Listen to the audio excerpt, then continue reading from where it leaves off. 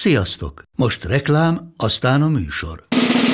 A műsor, valamint az élményekkel teli utazások, személyre szabott ajánlatok és állandó kedvezmények támogatója a MOL Move hűségprogram. Nyisd meg a MOL Move appot, a profilodba belépve add meg a Totalkár promóciós kódot és tankolj MOL Evo és Evo Plus üzemanyagjainkból 15 forint per liter kedvezménnyel. Ne feledd, a Totalkár promókóddal most még jobban megéri MOL Move tagnak lenni.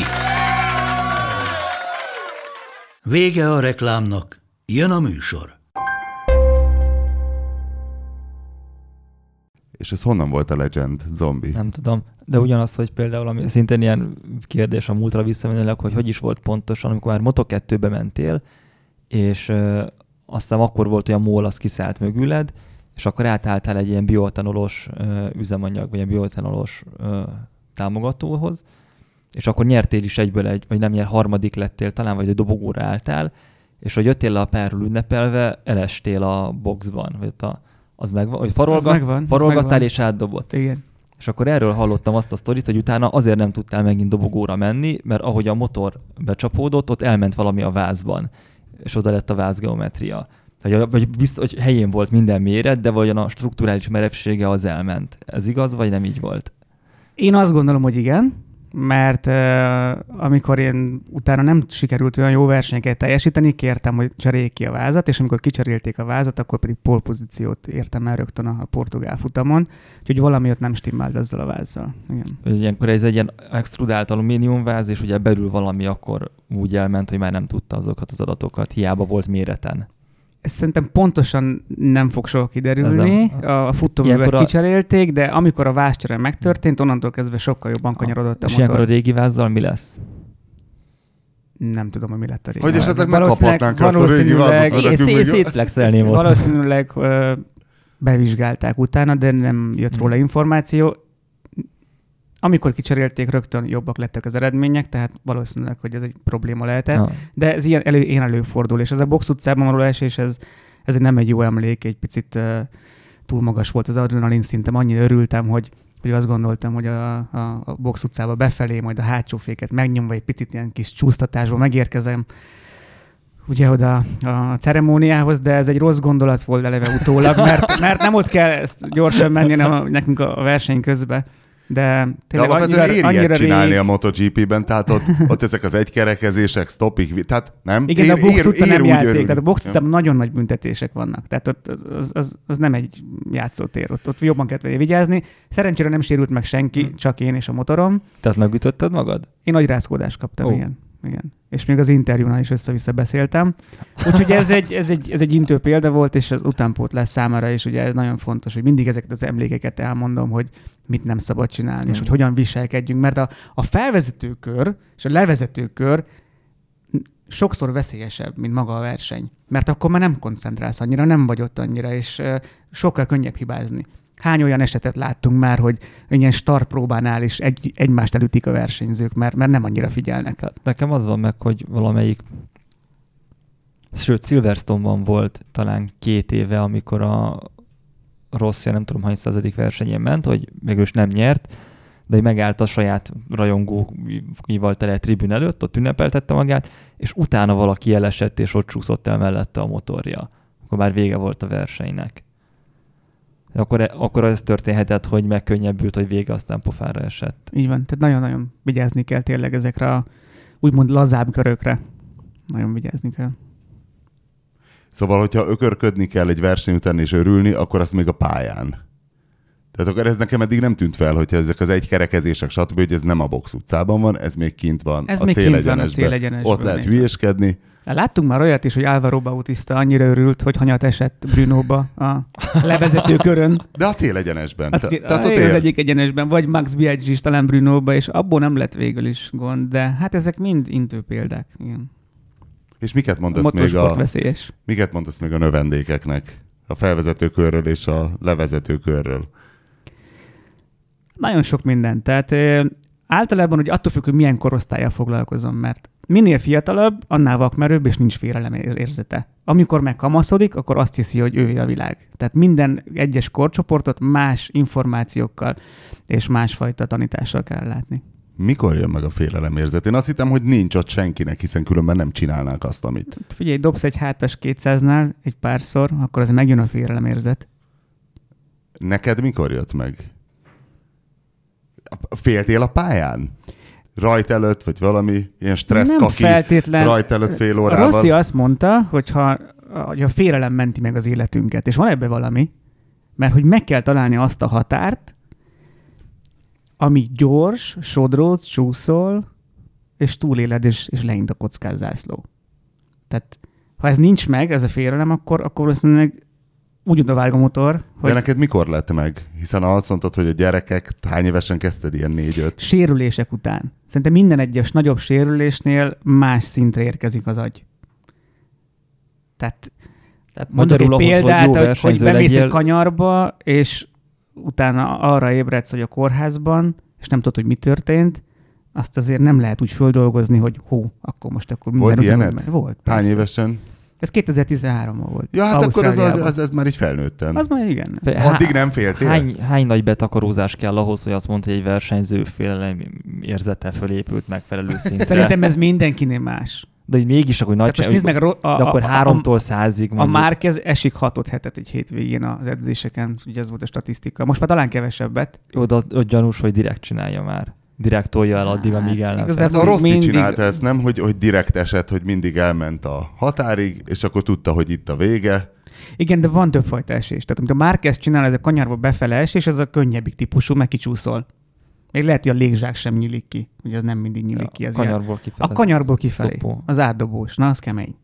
Mert az olyan, mint hogy kiugranál a második emeletről. Hiába van rajtad bőrruha, meg légzsák, mikor becsapódsz, az nagyon fájdalmas. A kanyaron befelé esés, az mitől van? Leér valami, vagy már olyan kis részén tapad a gumi, hogy a gumitapadás megy el? Hát a kanyarba befelé... Voltam ugye... a múltkorom hátrában, és ezen gondolkoztam. A kanyarba befelé általában az első guminak a tapadása szűnik meg, és akkor ugye kicsúszol. Aha. A kanyarból kifelé pedig a hátsó kerék csúszik meg, és ugye vagy kicsúszik, vagy átdob, az a rosszabb. De az a gáztól, tehát hogy elforgatja a kereket. Igen. Aha. Vagy kanyarcsúcsponttól esel el, az még a legszerencsésebb, mert akkor a legkisebb a tempó. Ott vagy végül is legmélyebben, tehát nem is esel magasról. Nem esel magasról, igen, szépen eldobod. És ugye, hát most rögtön nem akarok rossz emlékekről beszélni, de Simon Csellének a halála jutott eszembe, hogy amikor ő ugye mindig a kanyar csúcsponton általában, úgy mint Márqueznek sokszor elmegy a motor, vagy elment a motor eleje, és azt ő próbálta megmenteni, és lényegében ez lett neki utána a következménye, hogy ő megpróbálta motoron maradni, aztán újra megjött a tapadás, de már nem tudta irányítani a motort, és akkor mentek bele hátulról. Az nem volt szép. De végül is ott mindenki ezt csinálja, hiszen így tudsz eredményes lenni, ha ilyenekre törekszel. Arra törekszel, hogy minél optimálisabban és gyorsabban menjél a pályán, úgyhogy közben az első és a hátsó kerekek sodródnak. Folyamatos sodródás van. Tehát az a határ, amikor sodródsz, és mászik a motor, amit lehet néha mondjuk kamerán keresztül, vagy televízión látni, akár élőben is, de belül ezt sokkal jobban érzed az érzékszerveiddel, ugye az ülésen, a tenyereden, a lábtartókon, hogy a motor mit csinál, és hát mindenki azt keresi, hogy hol van ez a határ. És hány korosztállyal foglalkozott? Tehát gyerekeket tanítasz, vagy képzel versenyzőnek, de közben felnőtteket is, a kettő között mennyi van? Óriási. Tehát úgy értem, milyen korosztályok vannak? Mindenféle. Tehát nálunk a motoros iskolánkban 4 éves kortól tanítjuk meg a motorozás alapjait a gyerekeknek. Rengeteg 5-6 éves gyerek van ott nálunk. Ez egy másfajta dolog, mert ott talán még a szülő és a gyerek sem tudja, hogy pontosan mi a végcél. Tehát, hogy ez egy rekreáció, ez egy kikapcsolódás, ez egy jó a szülőnek, eljönnek, együtt vannak, társaságban vannak, grillparti, a gyerek motorozik, aztán utána előbb-utóbb megjön az a döntés, hogy akkor az élsport. Az akkor egy teljesen más kávéház. És a felnőtteknél pedig képzeljétek el, hogy Európában 150 motoros klub van, akik rendeznek ilyen motoros pályanapokat, ilyen track day-eket. Ebből mondjuk van 10-15 szervező, aki igazán jó, és nagyon sok szolgáltatásuk van. És ott nekem ezeken belül vannak coaching sessionök, tehát privát képzések és ebben Tehát segítem. külföldről jönnek hozzád. Igen, és ebben segítek nekik. Vannak versenyzők is, akik még gyorsabban szeretnének menni. Most például MotoGP-n is van egy srác, a Jakub Konfel, akiknek segítek. Ő a Moto3-ban versenyez, és vannak teljesen amatőrök, akik mondjuk elhatározzák azt, hogy van pénzük motorra, van pénzük légzsákos bőrruhára, és elég volt az utca, ők adrenalint akarnak égetni, és gyorsan akarnak száguldani biztonságos körülmények között, tehát elmennek egy létesítménybe, egy versenypályára, egy biztonságos versenypályára.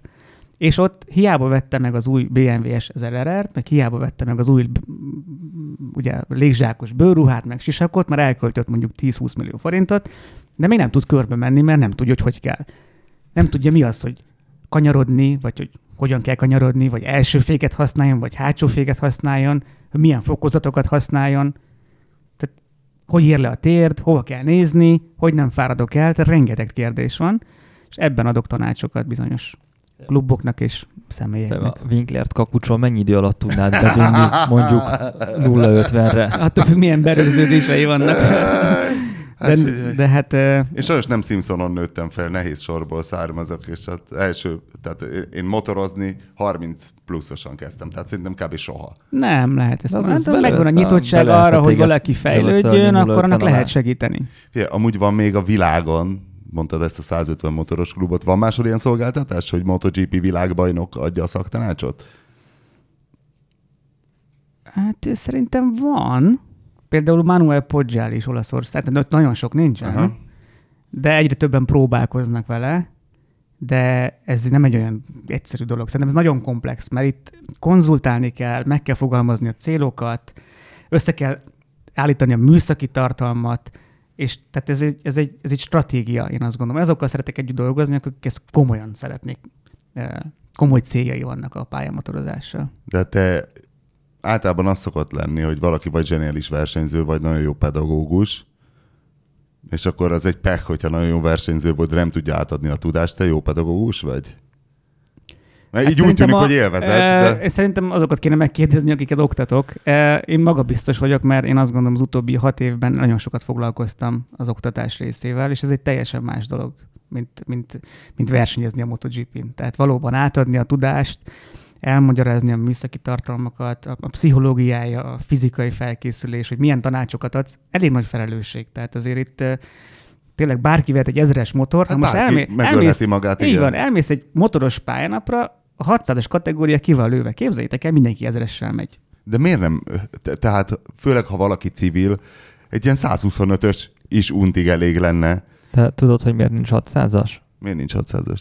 Mert nincs 600-as motor. Nagyjából van 2 gyártó, aki kínál valamilyet, és abban nincs rendes kipörgésgátló, nincs olyan kanyar ABS, bingo, nincs új programozható gázkar, stb. Mindig megveszed az 1000-est, azzal tudsz úgy menni, mint 600-assal, csak éppen biztonságosabb, mert nem esel szájra, hogyha teszel neki egy rendes gázt. És 600 alatt? Tehát ilyen 400? Azért, mert azok a régi ilyen Supersport 400-ak, amik a japán belpiacosak voltak, a helyett ilyen Supersport 300-nak nevezett dolgok vannak, gyárilag hitvány futóművel, acélvázzal, nevetséges fékekkel, amiket meg lehet reszelni, úgyhogy csináljanak belőle egy bajnokságot, de azok nem olyanok, mint egy régi Aprilia RS 125, hogy rendes aluváz, komoly lengővilla, fordított futómű, akkora fék, amin egy család megebédel, olyanok most éppen nincsenek. Nagyon jó a válasz, annyival egészíteném ki, hogyha kispályán mész, kispályás tréningen, mondjuk Kakócs, vagy Euroring, vagy Kecskemét, akkor el tudsz menni kisebb motorokkal, de hogyha nagy pályán mész, akkor valóban megszűnt a 600-as kategória, és inkább megveszik az 1000-est, és benyomják a mai elektronikát, és ez a trend. Ez nem jó, de ez van.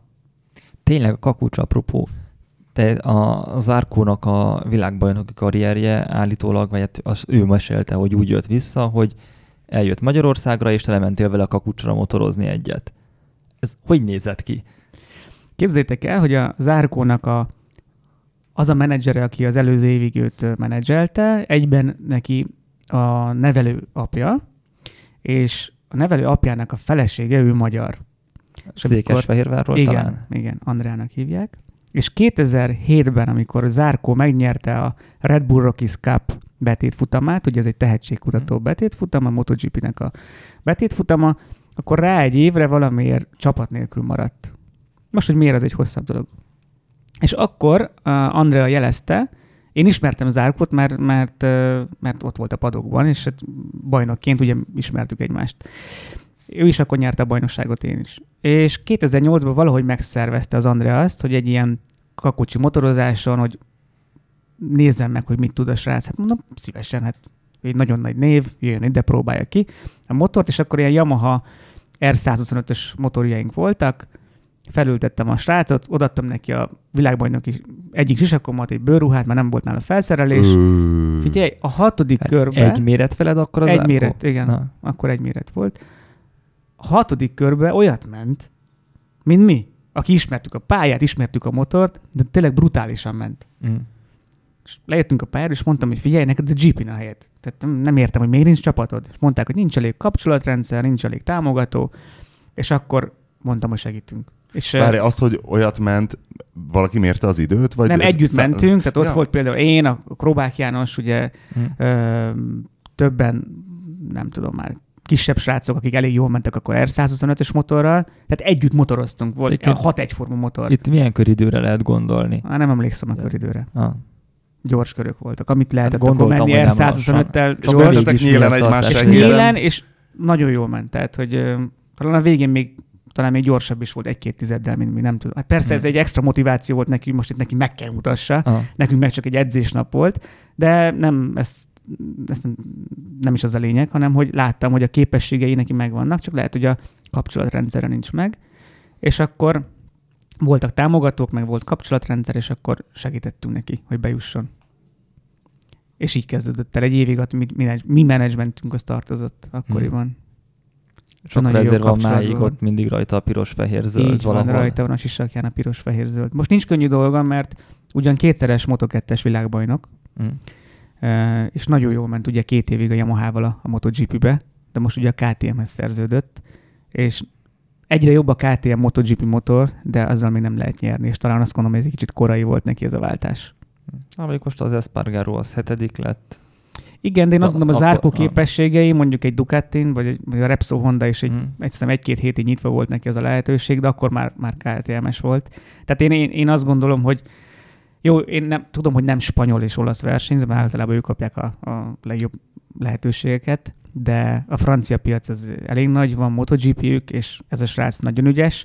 Most, hogy ebből mit tud kihozni, most egy 2 éves szerződése, azt nem lehet tudni, de én nagyon szurkolok neki, mert egy óriási tehetség. Mondjuk az furcsa, hogy a Quartararo, aki szintén francia, ő meg bekerült a Yamahának a szatellit csapatjához, és elég jól is megy.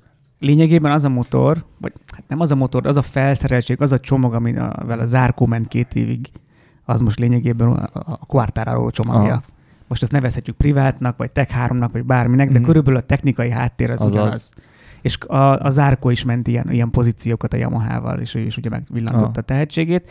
Most minden a Quartararóról szól, meg fiatalabb, meg berobbant, és első éve MotoGP-be, de hát lehet ugye jól dönteni, meg lehet rosszul dönteni. Talán a KTM jelen pillanatban egy picit azt mondom, hogy rossz döntés volt, de várjuk meg, hogy mi lesz a vége. Hát meg baromi jól fizet. Úgy tudom, hogy a KTM-nek a legnagyobb a büdzséje. Igen, de szerintem nem ez volt. Versenyzőnek ez nem szempont? Biztos, hogy szempont, de talán az Zarkónál nem ez volt a szempont. Ő egy gyári motorra akart ülni, ahol nem egy szatellit csapat versenyzője, és talán a KTM volt az első, aki ajánlatot adott, és alá is írta. És itt a vége. Ők a Zarkónak elég csúnyákat szólt be a Stefan Pirer, a KTM-nek a vezérigazgatója. Neked volt a Pirerrel valamilyen szópárbajod valaha is? A KTM-nél általában ilyenek. Tehát, de mi az, hogy keményeket szólt be? Hát, hogy nagyjából az milyen volt, fórumon, miket? Hát ilyen sajtótájékoztatón, tehát, hogy pontosabban az volt, hogy az Zarko mondott valamit az ő amikor lejött. A motorra, ugye vonott a motorra vonatkozóan, hogy az nem adja ki szerinte, és akkor a Pirer meg lenyilatkozta máshol, hogy szerintem meg a Zarko nem adja ki a kiváló motoruknak. Igen, aztán jött is egy tanácsadó, Jean-Michel Boyle, ugye egy régi francia versenyző, aki Zarko mellé állt, már ugye a kommunikáció terén, és talán azóta ezek a dolgok csillapodtak. Jó, de akkor ezt te is tapasztaltad, hogy Pirer direktíva szeret beszólogatni, vagy figyelj, én azt gondolom, a KTM egy vérprofi társaság együtt ugye egyik legnagyobb energia italgyártó céggel, nekik megvannak a céljaik, és a zárkó egy eleme a céljainak, és ha nem megy jól, akkor lecserélik. Tehát, hogy kb. Ezt látom. Aha.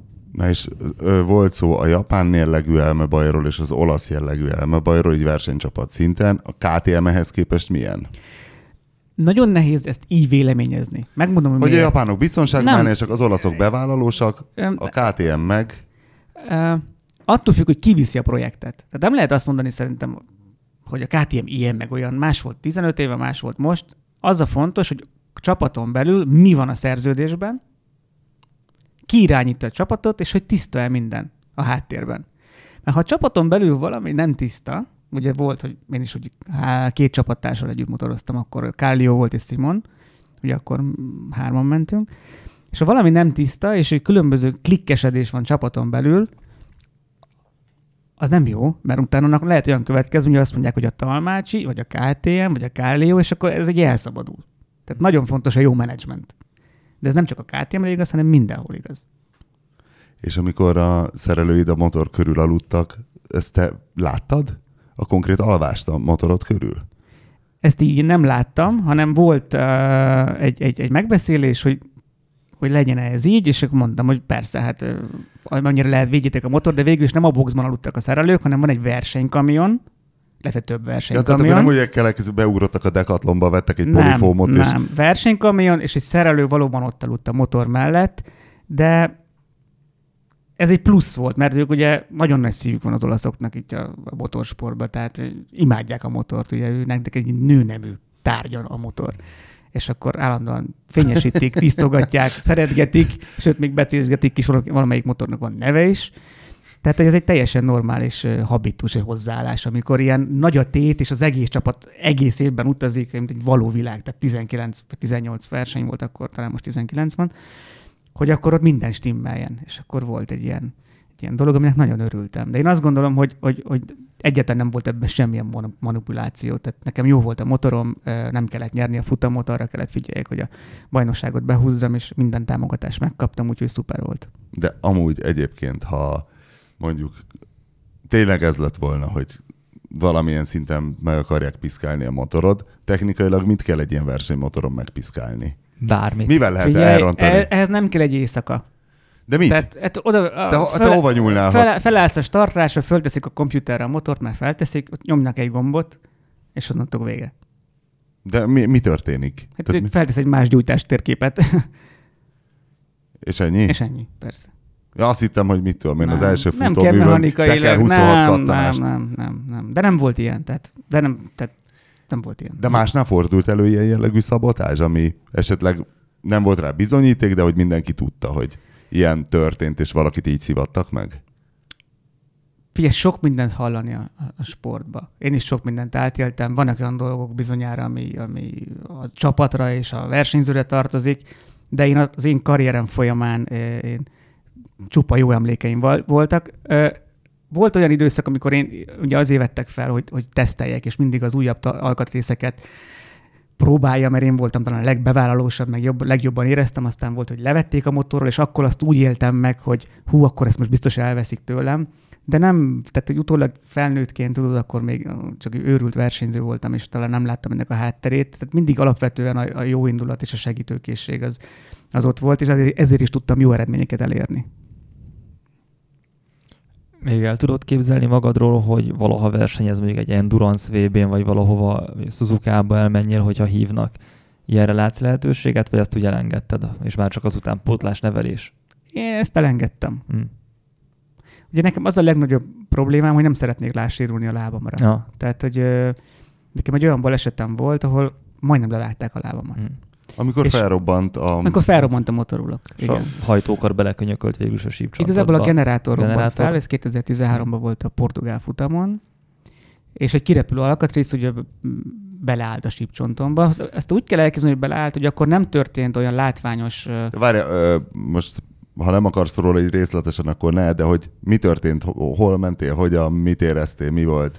Portugáliában volt a Superbike világbajnokság, ahol a Supersport kategóriában indultam, a ProRace cseh csapat színeiben, akkor egy Hondával, és 7 körrel a vége előtt a futamnak felrobbant a motorblokk. Lényegében, utólag kiderült, a generátor megrepett, és ugye ez egy forgó alkatrész, tehát az ugye 16 000-rel is tud forogni, talán akkor ilyen 12 000-rel foroghatott, és az olyan, mint egy puska lövedék, tehát kijött a motorblokkból, így magával hozta az olajat, és beleállt a sípcsontomba. Egyenesben? Mentél egy egyenesben? Hát Nyilván ez így... utolsó előtti kanyar előtti rövid egyenesben volt. És akkor azt éreztem... Hallottál valamit? Én azt éreztem akkor, mint hogyha tényleg kilőtték volna a lábamat egy mesterlövész. Tehát az volt az első, hogy engem lelőttek, olyan érzésem volt. És akkor, mivel ugye a bőrruha fette a lábamat, nem tudtam, hogy most ott pontosan mi történt. Félreálltam, és próbáltam leszállni de a motor motorról. ment ugyanúgy tovább? Hát füstölt, de nem állt le. De hogy az erő nem ment el a motorból, tehát ugyanúgy ment tovább. Erre már így nem pontosan emlékszem, mert ugye a generátor elszállt, valószínűleg ott megszakadt a gyújtás is, meg minden egyéb dolog, de hogy annyira még volt, hogy időm és lelkileg ott voltam, hogy félreálljak, más ne zavarjak, és a bukótérben megálltam, és próbáltam leszállni balra, ugye a bal lábam sérült, és akkor már éreztem, hogy nem tart a sípcsontom. Tehát arra nem tudtam leszállni. Leszálltam jobbra, és akkor bevittek a helyi klinikára, és akkor kiderült az, hogy 8 helyen tört el, azt hiszem, a sípcsontom, tehát tanaszét tört. És ez egy nyílt törés nyilván, hiszen... Ezt nyílt törésnek kellett volna kezelni, de nem volt olyan nyílt, hogy mondjuk folyjon a vér mindenfelé. De átment rajta az a fémalkatrész, hogy benne maradt, még azt ki kellett Nem szedni. ment át rajta. Tehát Nem ment át rajta. ott Inkább egy olyan, mint hogyha egy ilyen viperával így nagy erővel rávernél. Tehát, hogy nem volt ilyen külső sérülési nyom, belül zúzódott meg az egész. És akkor még operáltak, nem tudom hányszor. 5-ször. Operál. Elfertőződött. Nem kellett volna talán utólag repülőre ülni, ezt sem tudtam. Ott nem jól lát. Tehát mindent, amit ezzel kapcsolatosan Jó, de ez egy horror sérülés alapban, tehát persze, itt bármi igen. megtörtént. És az a vége, ugye az 5 operáció után, hogy így a hétköznapi életben nem mondhatnám, hogy nagyon zavar, azonban egy izomrész hiányzik a sípcsontomból. Ez az az izomrész, az a tibial anterior, ami azért felel, hogy a bokádat tud billenteni. Tehát, hogyha így föl akarod és húzni a lábfejedet. És akkor neked a lábfejedet, visszaváltáshoz kéne a fordított váltón, vagy van, fölváltáshoz így simán. van. Most már, nagyon jó, most már tudok váltani, de sokszor úgy váltok, hogy mondjuk egész combból meghúzom a váltókart, főleg, hogyha gyorsan szeretnék mondjuk 6-ból 2-be visszaváltani. Állját Harley-ra tudod, ott vannak ilyen sarokváltók, hogy taposott van egy ilyen himba hátul.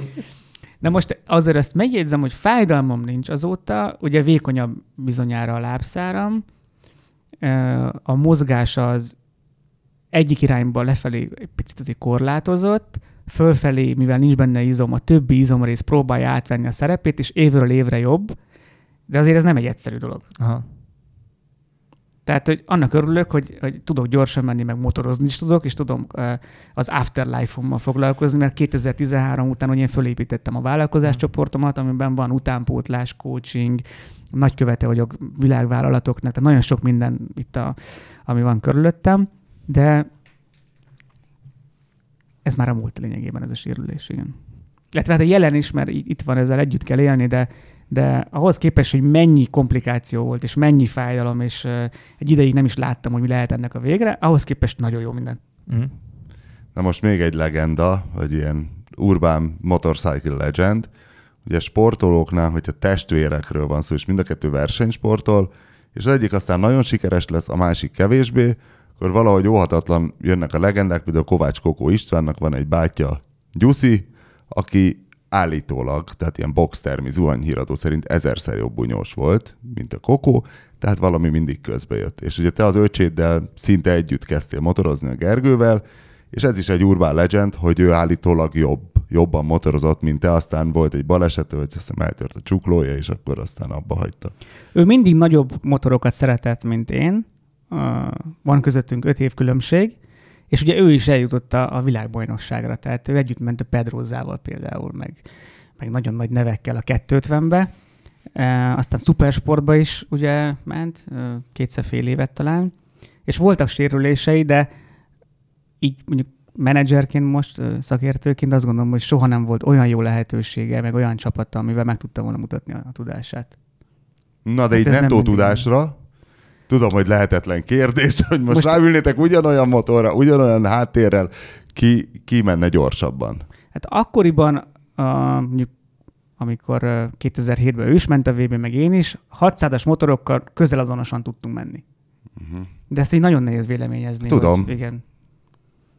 Hát csak gondoltam, járjunk utána. Ő egy lazább, bevállalós, egy más stílust képviselt a motorozásban, de hát nem lett világbajnok, de azt gondolom, hogy Kelet-Európából, amit ő elért a sportban, az egy nagyon nagy dolog. Ezzel kapcsolatos, hogy régen, nagyon régen azt hittem, hogy autó- és motorversenyzőknek ilyen bevállaló zseniknek kell lenni, és most inkább arra hajlok, hogy inkább egyfajta ilyen sima emberi agyon túli robot jellegű monotónia tűrés kell, hogy mindig mindent ugyanúgy pontosan, precízen megcsináljanak. De akkor mondd meg te, hogy milyen fő faktorok vannak abban, hogy valaki sikeres autó- vagy motorversenyző legyen. Szerintem ez olyan, mint egy kombinációs számzár. És ha ki akarod nyitni, akkor minden számnak stimmelni kell. De mik a számok? Tehát, hogy inkább zseni legyen, inkább tehát inkább ilyen nagyon profi robotszerű. Figyelj, ha nem érsz célba, akkor nem vagy zseni. Tehát nagyon sok olyat látni, hogy bevállalós, meg megy, mert látjuk mondjuk Kyle Crutchlow. Nagyon gyors, nagyon bevállalós, de nem ér célba. Tehát célba kell érni, ez az első számú dolog. A konstans köridők... De inkább a robot ér célba, nem? A robot ér célba. Például Lorenzónak talán volt egy ilyen statisztikai a Ducatival, hogy a leggyorsabb köre és a leglassabb a versenyen, talán 3/10 volt a legjobb. Jó, de hát ő legendásan robot. Igen, a leggyorsabb és a leglassabb köre 3/10. Pedig ugye a verseny végén már más a motor, már elkopott a gumi, már elfáradt, és minden egyéb Akkor dolog. egy ilyen zseni robot igazából. Zseni robot, igen.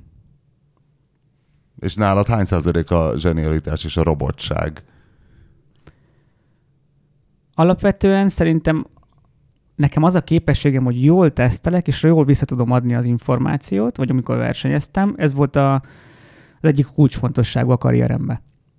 Azt, hogy utána precízen tudjak menni, és a robottá váljak, az pedig meg kellett tanulni a monotonitást, az egyforma köröket, hogy mire gondolsz verseny közben, hogyan építed fel. Ehhez már kellett a sportpszichológus, kellettek tapasztalatok. Az a része tanulható. Mire gondolsz? Mondtad, hogy mire gondolj közben, mi a fenére gondolsz ott közben? Hát vannak titkok, amiket nem szeretnék elmondani, de mondok egy példát. Vagy kíváncsi vagyok, hogy ti erre mit válaszoltak. Mondjuk világbajnoki cím a tét, 25 kör, Valencia, 5 kör van hátra, és vezeted a versenyt. És akkor jönnek az gondolatok, érzések, média, menedzser, szponzorok, jövőkép. Tehát minden. Tehát ezek így... Ez bejön 5 körrel a vége előtt? Bejön, hát attól függ, de bejöhet. Nem tudom, sosem voltam ilyen szituációban. Persze. És hogy akkor ezt hogy kezeled, hogy akkor mi volt a csapat részéről, mi volt nem mondom a csapatutasítás, de a stratégia, hogy akkor hol kell célba érni, már olyan szempontból, hogy hol kell célba érni, hogy a pontállásban, tehát hogy a második hely még jó, a harmadik hely még jó, a negyedik hely már nem jó, mert akkor nem lettem volna világban. És akkor ilyenkor ezeket az érzéseket hogyan kezeled? Mire gondolsz, hogyan tudsz újra visszakoncentrálni abba az állapotba, ami segít abban, hogy a következő kanyar megint jó legyen, és csak a technikára koncentrálj? Nekem a legkeményebb versenytapasztalatom az a Total Bike 24, de az nekem nagyon olyan, mint amikor az ember mondjuk félmaratont fut, hogy talán az első, 10 kilométerben még úgy gondolkozik mindenen, aztán átáll az agy arra, hogy figyelem a pulzusomat, hogy mennyit kell innom, hogy van a szervezetem, savasodik-e a lábam, nem tudom. És nekem a motor, tehát a robogó versenyzés is ez volt, hogy arra figyeltem, hogy következő kanyar, hogy ott elrontottam valamit, akkor az gyorsan kifelejtem, és csak a következőre célzok. De nem volt csapatutasítás. De menjek minél jobban. Meg ott táblázták be, hogy baszt keményen, és jó meleg nem is tudom. volt, ugye? Talán én tavaly versenyeztem, de mindig pokoli meleg volt, de igen, ezekre figyeltem, hogy csak keveset igyak az ivózsákból, mert azt a 2 litert be kell osztanom a 2 órás felmenetelre, tehát hogy ilyen figyelj, ez egy folyamatos az életfunkcióimat figyeltem főleg, aztán eszembe jutott, hogy az Elvis Kristóf mekkora bunkóságot szólt be valakinek, és akkor elkezdtem röhögni, akkor majdnem elestem, aztán rájöttem, hogy nem vissza kell figyelni a pályára, és egy életfunkció elemzés volt az a 2 óra, amit mentem. Ez jó, hogy elmondom, mert gondolj bele, hogy ezek a tapasztalatok, amikor most beszélsz, és amikor valaki indul egy ilyen futamon, akkor tud kivel konzultálni, ugye? Mert amúgy, ha belemész egy ilyenbe, egy 24 óra, fogalmad nincs, hogy mi vár rád. Ugyanígy a konzultáció a motorsportban nagyon fontos. Mert a versenyzőnek, én ebben is sok versenyzőnek segítek, el kell mondani, hogy mik az érzései, vagy mivel küzd, vagy mi az, ami, de ehhez őszinte kommunikáció kell, addig el kell jutni. És akkor lehet segíteni ezeken a pici finom hangolásokon. Mert ugye egy MotoGP-n is, egy versenyzővel mondjuk foglalkozok, beszélünk maximum 1/10 kanyaronként. Maximum. Tehát annyira finom hangolás az egész. De mire gondolsz, azt mondd meg 5 körrel a vége előtt, amikor bejönnek ezek a dolgok, akkor hogyan irányítod vissza magad? Az első dolog az, hogy a fő cél az az, hogy úgy vezesd a motort, ahogy azt kell vezetni.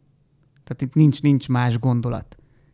Kanyarra koncentrálunk. De ehhez ugye például sportpszichológusra is emlékszem, hogy készültünk, hogy előtte én már lemotoroztam fejbe a versenyt.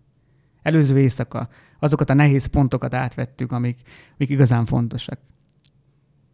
Tehát ez nem spirituális rész, hanem ez kőkemény mentális felkészülés az adott helyzetre, a start begyakorlására, vagy ha van olyan kanyar kombináció, amit mondjuk nem jön mindig úgy, ahogy szeretnéd. Például a legrosszabb kanyarból lehet csinálni a legjobb kanyart, hogyha azzal foglalkozol. Mondok egy példát, Aragon 2010, talán a 7-es vagy 8-as kanyar, nem tudom most így fejből, soha nem ment, és elkezdtem vele foglalkozni, de szétszettük, tehát megnéztük, fentről legyalogoltunk, átmentem rajta robogóval, biciklivel futva, és annyit foglalkoztam vele, hogy a végén a kedvenc kanyarom lett. Tehát ez munka, kitartás. Akkor ez picit olyan, mint ami a Free Solo című filmben volt, nem tudom, hogy láttátok-e.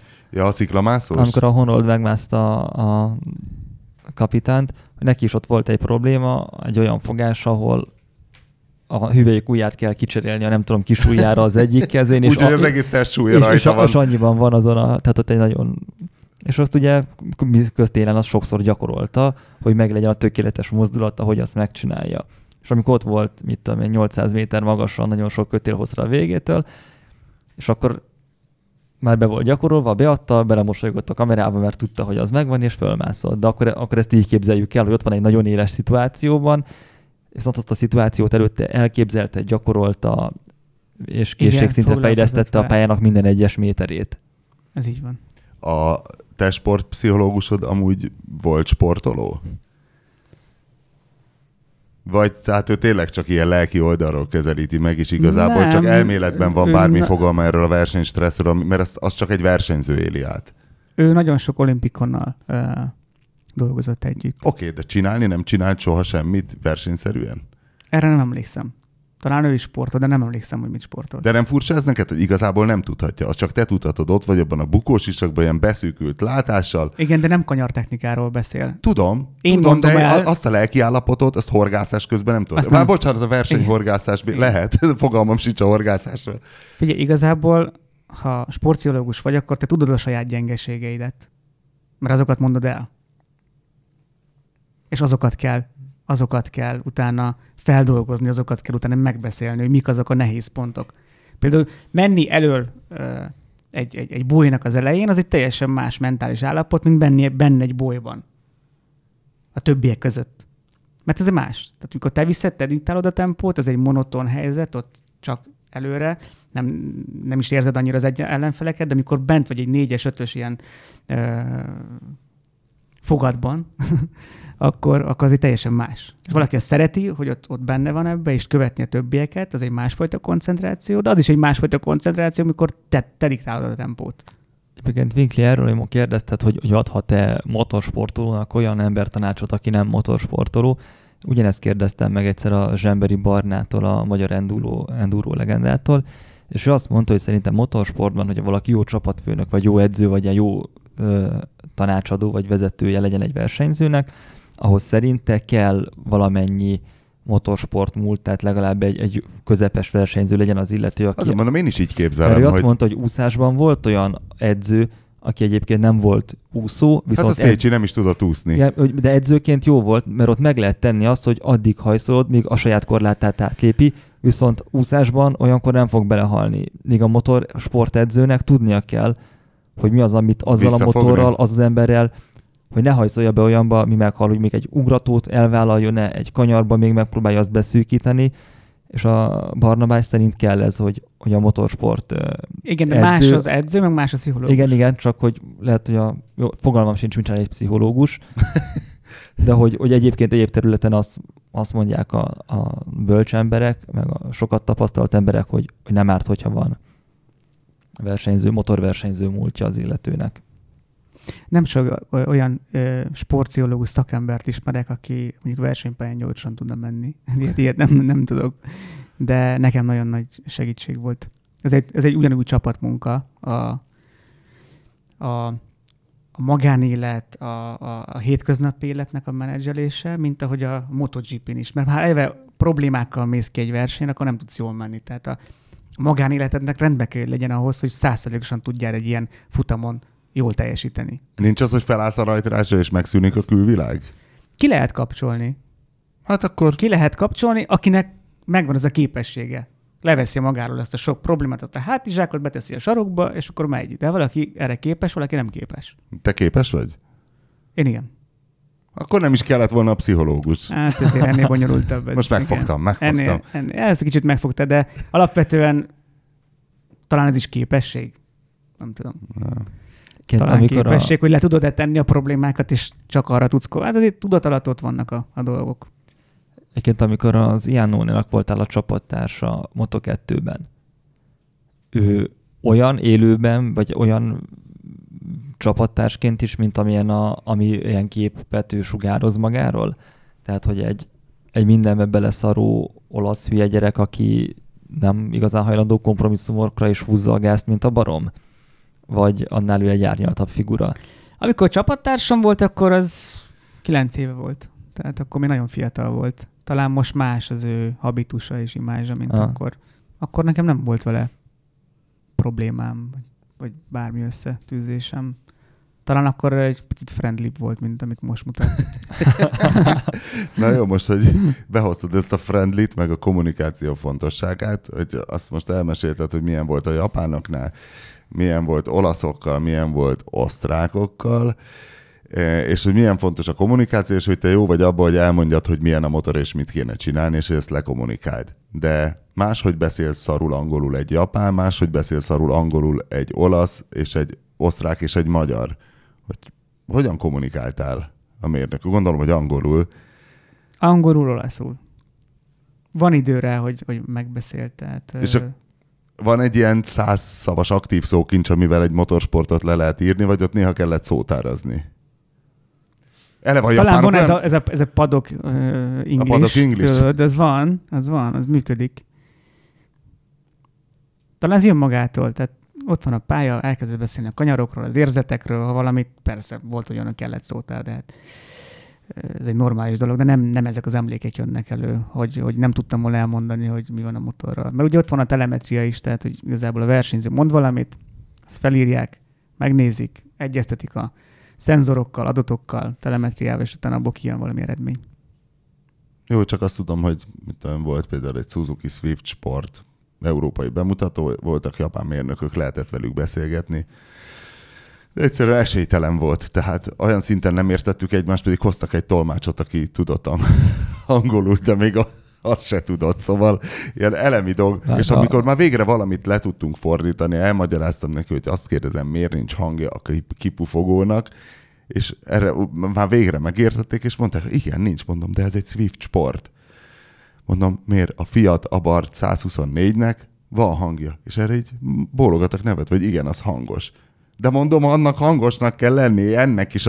És tudod, tehát az a párhuzamos univerzumokban voltunk. Ahhoz képest egy ilyen motorsportban meg óriási tétje is volna, hogy rendesen... Nem volt ez nehéz? Japánokkal? És utána az olaszok. Tehát, ahogy egy olasz nem tud angolul, az megint egy külön tanulmány. Amikor nem jó semmi, akkor sok a kommunikáció. Mert folyamatosan beszélsz, nézed, keresed, mi lehet. Amikor a csapat össze van szokva, és rendben megy minden, akkor szavakból megértik egymást, és akkor nem kell sokat egyeztetni. Egyébként ilyenkor a gyári emberek szerintem sportot csinálnak abból a japánok, hogy direkt nem is akarják érteni a kérdést, mert ők azt nem mondhatják azt, hogy de szerintünk is szar, hanem inkább mondják, hogy nem, mert ez így jó, de mondod, hogy nem jó, de ez így jó. Nem, őszintén kitört belőlük a nevetés, hogy de hát ez a szar Fiat, az hangos. Illetve a másik, hogy amikor nekem volt szintén egy Suzuki útsak motorral, ott a japán gyári embereknek volt egy ilyen, mit tudom én, mint 12 régi népszabadságnyi ilyen papír japánul összehajtva, és ott voltak a a potenciális kérdések, és hogy arra mit kell mondani, és ha kérdeztem valamit, akkor összedugták a fejüket, hajtogatták azt a papírt, megkeresték, és akkor, mondták, hogy igen. És akkor mit 10 perc múlva odajött utána az egyik hozzám, és mondott valamit, ami egyébként nem mondta, tehát hogy mondott pár szót, ami nem jelentett semmit abban a kontextusban. Tudjátok, mi fogalmazott meg bennem? Sokan kérdezik tőlem, vagy kérdezték a média, vagy interjúk alapban, hogy ez milyen ember, meg az milyen ember, meg az ilyen no, meg hogy nagy nevek. És alapvetően azt gondolom, hogy ha az emberi kapcsolataid jók, akkor tudsz sikeres lenni. Tehát ha nem tudod jól kezelni az emberi kapcsolatot, legyen az osztrák, magyar, japán, bármi, akkor nem tudsz elérni a sportban jó eredményeket. Szerintem ez így. De az Janone-vel kapcsolatban arra céloztál, Zombi, hogy egy gyökér? Csak hosszasabban mondtad? Nekem egyébként az egyik kedvenc versenyzőm az aktuális mezőnyben, de hát tényleg nem tűnik egy bonyolult srácnak. Nem is a szellemi működésének összetettsége, hanem inkább, mintha nekem stiláris problémáid lennének vele. Hogy bunkón viselkedik, nem az, hogy ilyen de azt imádom benne. Az olaszok imádják. Egy imádni való zseniális karakter, hát nem lehet nem imádni. Hát Räikkönen is abból él a Forma 1-ben. Egyéniségekre szükség van. Miért késted le a díját adott, szarni voltam. De már olyan... Na, de ezek nem nagyon kommunikálnak, és mégis sikeresek. Magának Räikkönen, hogy bármit csinált, az már vicces, és nem felháborító, ugye? Tehát itt tart. Talán Iannone is itt tart, hogy... Csak kevesebb a világban címe. Igen. Estél már légzsákos Jackie-ben? Az idei bőrruhám az légzsákos, nem estem benne. Hogy milyen az? Nem tudom. Milyen lehet légzsákos motoros cuccba esni? Zombi, te hallottál már embert, aki esett légzsákosra? Mert most gondolkozom, hogy ki az, akinek van is. A hátulja fújódik fel, vagy hogy van? Nem, vagy az egész. Az egész. Mármint a felső testeden van. Többféle van, valamelyiknél csak egy ilyen mellény durran ki, míg valamelyiknél van külön ilyen nyaknál kidurranó rész is. De MotoGP-n ez már van? Kötelező. És láttatok már egy eldurrani embert? Igen. És hogy néz az ki? Még nem láttam. Picit fölfújódik a bőrruhája. Nem vészes, szerintem aki nem látott, még ilyet észre se veszi. Tehát egy picit nagyobb lesz a ruha. Hát igen, hirtelen, mintha belekapna a szél és lobogna rajta, de egyébként ugye az egy olyan feszesen rajta van, mint a barom. Tehát, hogy nem tudom, milyen lehet az benne lenni. Hát azt sem értem, hogy az egy teljesen passzentos egy bőrruha. És a Gult kollégától tudjuk, hogy a Man-szigeten, ugye, hogyha valaki kihízza a bőrruhát, akkor éjszaka belerakja a traktorbelsőt, és hadbárral megküldi. Az Imatrában volt, de igen. Igen. De hogy nyilván nem az a bőrruha tágul, hanem valami... Nem, hát az... Hát egyrészt... Hiszen akkor megfojtaná. Tehát ez belül van. Tehát itt kívülről semmit nem látsz benne. A bőrruha alatt robban fel ez a légzsák. És egyébként az emberi testnek is van egy rugalmassága, meg a bőrnek is, a bőr is elég rugalmas anyag egy bizonyos határig, és azt a kettőt használják, és egy rövid időre durran be. És inkább nyomorgasson meg egy-két másodpercre, mint hogy eltörjön a gerinced. Ja. Valószínűleg nem kellemes érzés, de talán a Dovizioso, Instagramon keressetek rá, a Dovizioson csináltak egy ilyen tesztet, ahol bemutatja ezt az egész procedúrát. És akkor azt látszik, hogy becsukja a szemét, mert ő is várja, hogy mikor fog felrobbanni a légzsák. Ja, basszus, na az szép. De szerintem nem csíp, meg nem fáj, mert utána látszik az arcán, hogy mosolyog, tehát. Hú, igazából sokkal szarabbra számítottam, ez is elég rossz volt. Egyébként igen, amikor mondjuk csapódsz be, mit tudom én. Ilyen van a Doviziosonak, bevállalt egy ilyet, hogy elsütnek rajta egy légzsákot. Igen, képzétek el, most kijött ebből egy mellény, valamelyik gyártó, most nem mondom a nevét. Igen, Smart. Most a Smart Jacket. 600 €. Hát 600 €, de jó.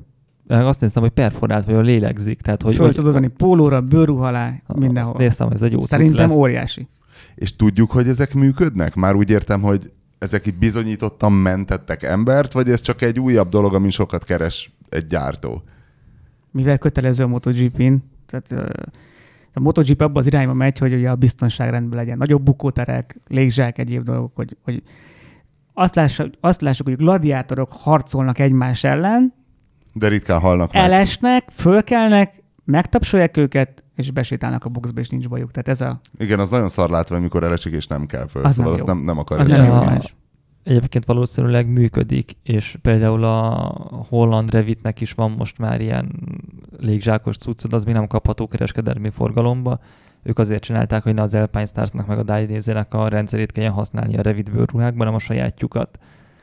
Tehát, hogy nem kizárólag a romák keresési dolog van ebben, hiszen akkor árulnák neked is, meg nekem is.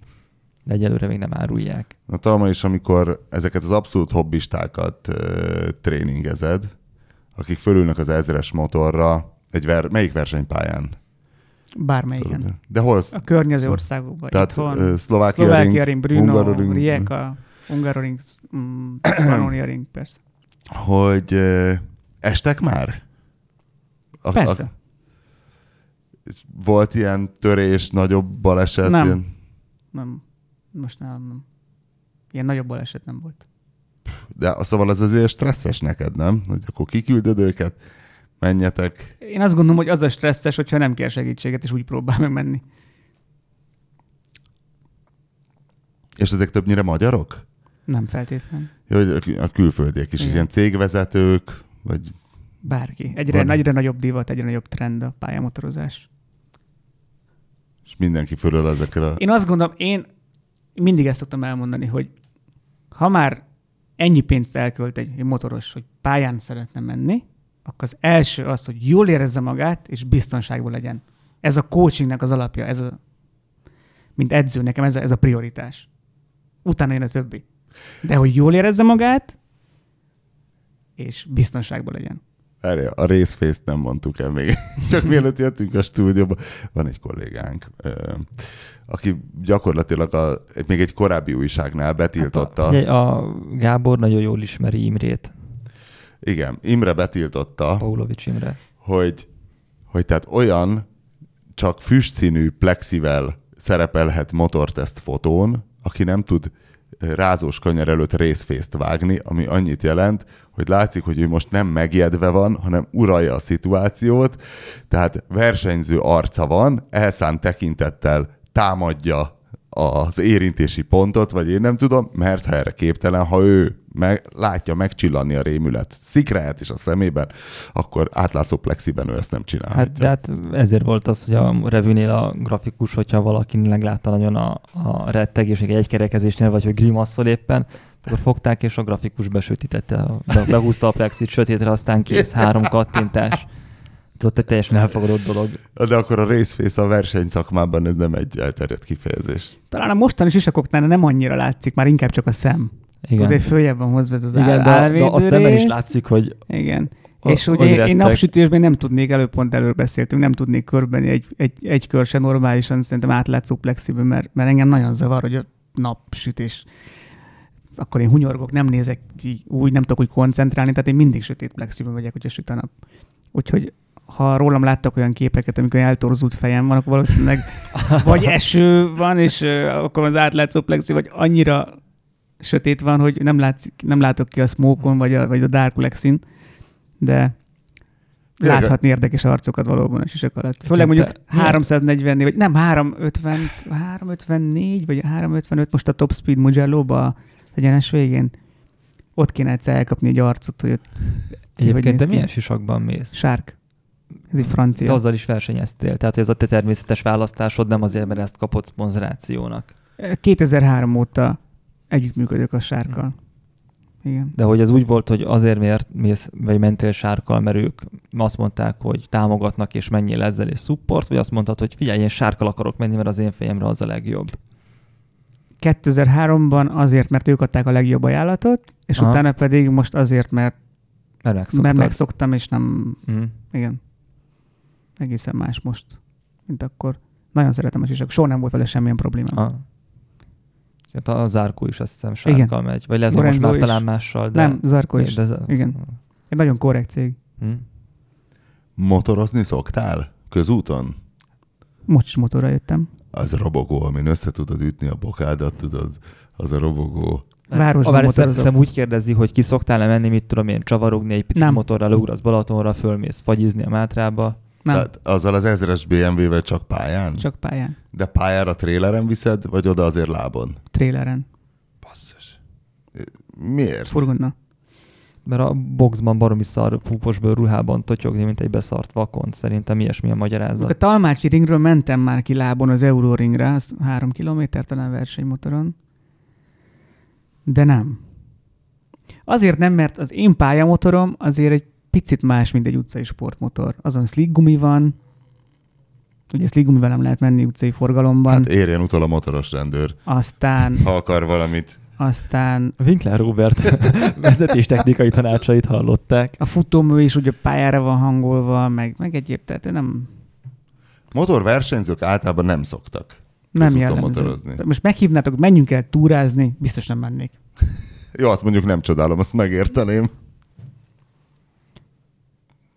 Számomra a városi motorozás az egy felszabadult állapot, be tudok pakolni a napi kellékeket a robogónak a csomagtartójába, vagy az ülés alá, tudok könnyedén menni, automata. Ezen még... Nyitott sisakban robogózol? Hát úgy nyitott, hogy nyitott a sisak, de a plexi az egy ilyen állig lejövő... Csak amikor egyszer jöttél be hozzánk, akkor láttuk, hogy akkor onnan rémlik, hogy ilyen, tehát hogy nem zárt sisakban vagy, abban föl lett téged ismerni. Hogy amikor a buszmegálló népe fölismerés integet, akkor azért vágsz nekik egy kereket robogóval, vagy teljesen kulturáltan? Nem lehet, mert a kipörgésgátló nem engedi. Lehúzod a biztosítót. és sokszor mondták, Szomorán szíván tanácsát hallották. hogy Talma mutass valamit, és szoktam mondani, figyelj, én nem vagyok motoros akrobata. Tehát én nem első kerekezek, nem egy kerekezek, ha bár tudok, de én gyorsan tudok menni a versenypályán. Akkor fordulsz elő a térden itt a buszmegálló népének, hogy sírnak. És a mai technológia nem is enged. Tehát például ezen a BMW C400X-en, amivel most itt vagyok, robogó, ugye 400 köbcentis, ABS, tehát hogy egyszerűen nem is tudsz olyat csinálni, hogy behúzod a hátsó féket, és akkor keresztbe megérkezel valahova, nem engedi a motor. Meg nem utcán nem, tehát nem érdemes. Én, hogyha ki akarom érni ezeket a száguldási vágyaimat, akkor versenypályára megyek. És mennyire, jó, nyilván ez ilyen önbevallás alap, hogy mennyire mész állatmódjára a robogóval így a városban? Semmennyire? Nem. Sorok között azért előre mész, hiszen a Kressz is Mindent, engedi. amit a Kressz megenged, azt igen, de nem érdemes. Jó, hogy én se tennék egy ilyen adásban beismerő vallomást. Azért valljuk be. De nem, soha nem volt balesetem közúton. Jó, de hogy meg akkor ezek szerint te nem egy Sofoglu vagy, akinek simán van olyan videója, H2-vel égeti a gumit Isztambulban. Kiről van szó? Kenan Sofogluról, a 6-szoros vagy hányszoros szupersport VB győztes török csávó. De király. És füstöri a gumit Isztambulban? Egy olyan nadrágban, mint én, csak 3 számmal kisebb, egy ilyen nagyon vékony vászon bokacipő, és megy, amit te 300 lóerős Kawasaki-ával, kompresszoros és izzó kipufogóval, ilyen kilométeres rolling burnout-tal megy a sorok között. Figyelj, én mindig törekszem arra, hogy jó példát mutassak, mert Magyarországon motoros ikon vagyok, tehát nagyon sokan ismernek, és szerintem felelős vagyok a másokért is. Tehát hogy nem csak azért nem, de én így nőttem föl, vagy így neveltek a szüleim, hogy utcán nem őrültködünk. Tehát, hogy, és túl nagy a kockázat. Én mindig úgy motorozom, hogy fel vagyok arra készülve, nem félek, hogy más hibáz, és akkor azt én hogyan tudom védeni. Tehát mindig a kereszteződésnél, amikor van egy jobb készszabály, bármi, mindig úgy megyek be a kereszteződésbe, hogy féken van a kezem, hogy bármi van oldalról, balról, jobbról, tudjam védeni. Mikor fékezek, mindig belenézek a visszapillantó tükörbe, nem jönnek bele hátulról. Tehát folyamatosan kontrollálom magamat, és a forgalmat, és a körülöttem lévő dolgokat, és próbálok nagyon vigyázni. De mondom, ez nem félelem, csak ez kialakult így bennem. Van még valami, amit felírtál a papírra, meg közben kimentél egy papírért? A végén nem írtam fel semmit. Jó, akkor már nem akarsz semmit elmondani, megköszönhetem, hogy köszönöm a meghívást. És elbúcsúzhatok. Köszönjük szépen Talmácsi Gábornak, hogy eljött az égéstérbe. Tartsatok velünk a jövő héten is. A műsor a Béton partnere.